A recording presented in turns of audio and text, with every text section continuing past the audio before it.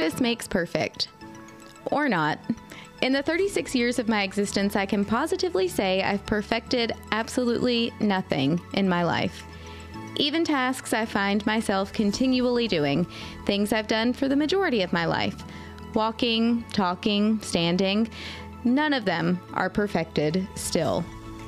Obviously, I say that in jest, but how often do we find ourselves obsessing over an idea of perfection? Getting things done exactly right, so much so that we will even refuse help from someone else for fear that they'll do it wrong. Making sure our image is protected from those around us, so we continue to deny our faults and falsely wear a mask of perfection.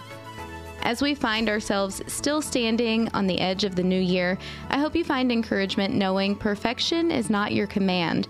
Do not exhaust yourselves running toward an idol that God never gave you. Instead, take heart in remembering the words of Philippians 1:6. He who began a good work in you will carry it on to completion until the day of Christ Jesus. His work in you will not be done until his work is fully done. We are a work in progress, under construction, a masterpiece yet to be finished, and with that, I find great peace. Practice does not make perfect, but it does make progress, perseverance, patience, possibilities, and peace.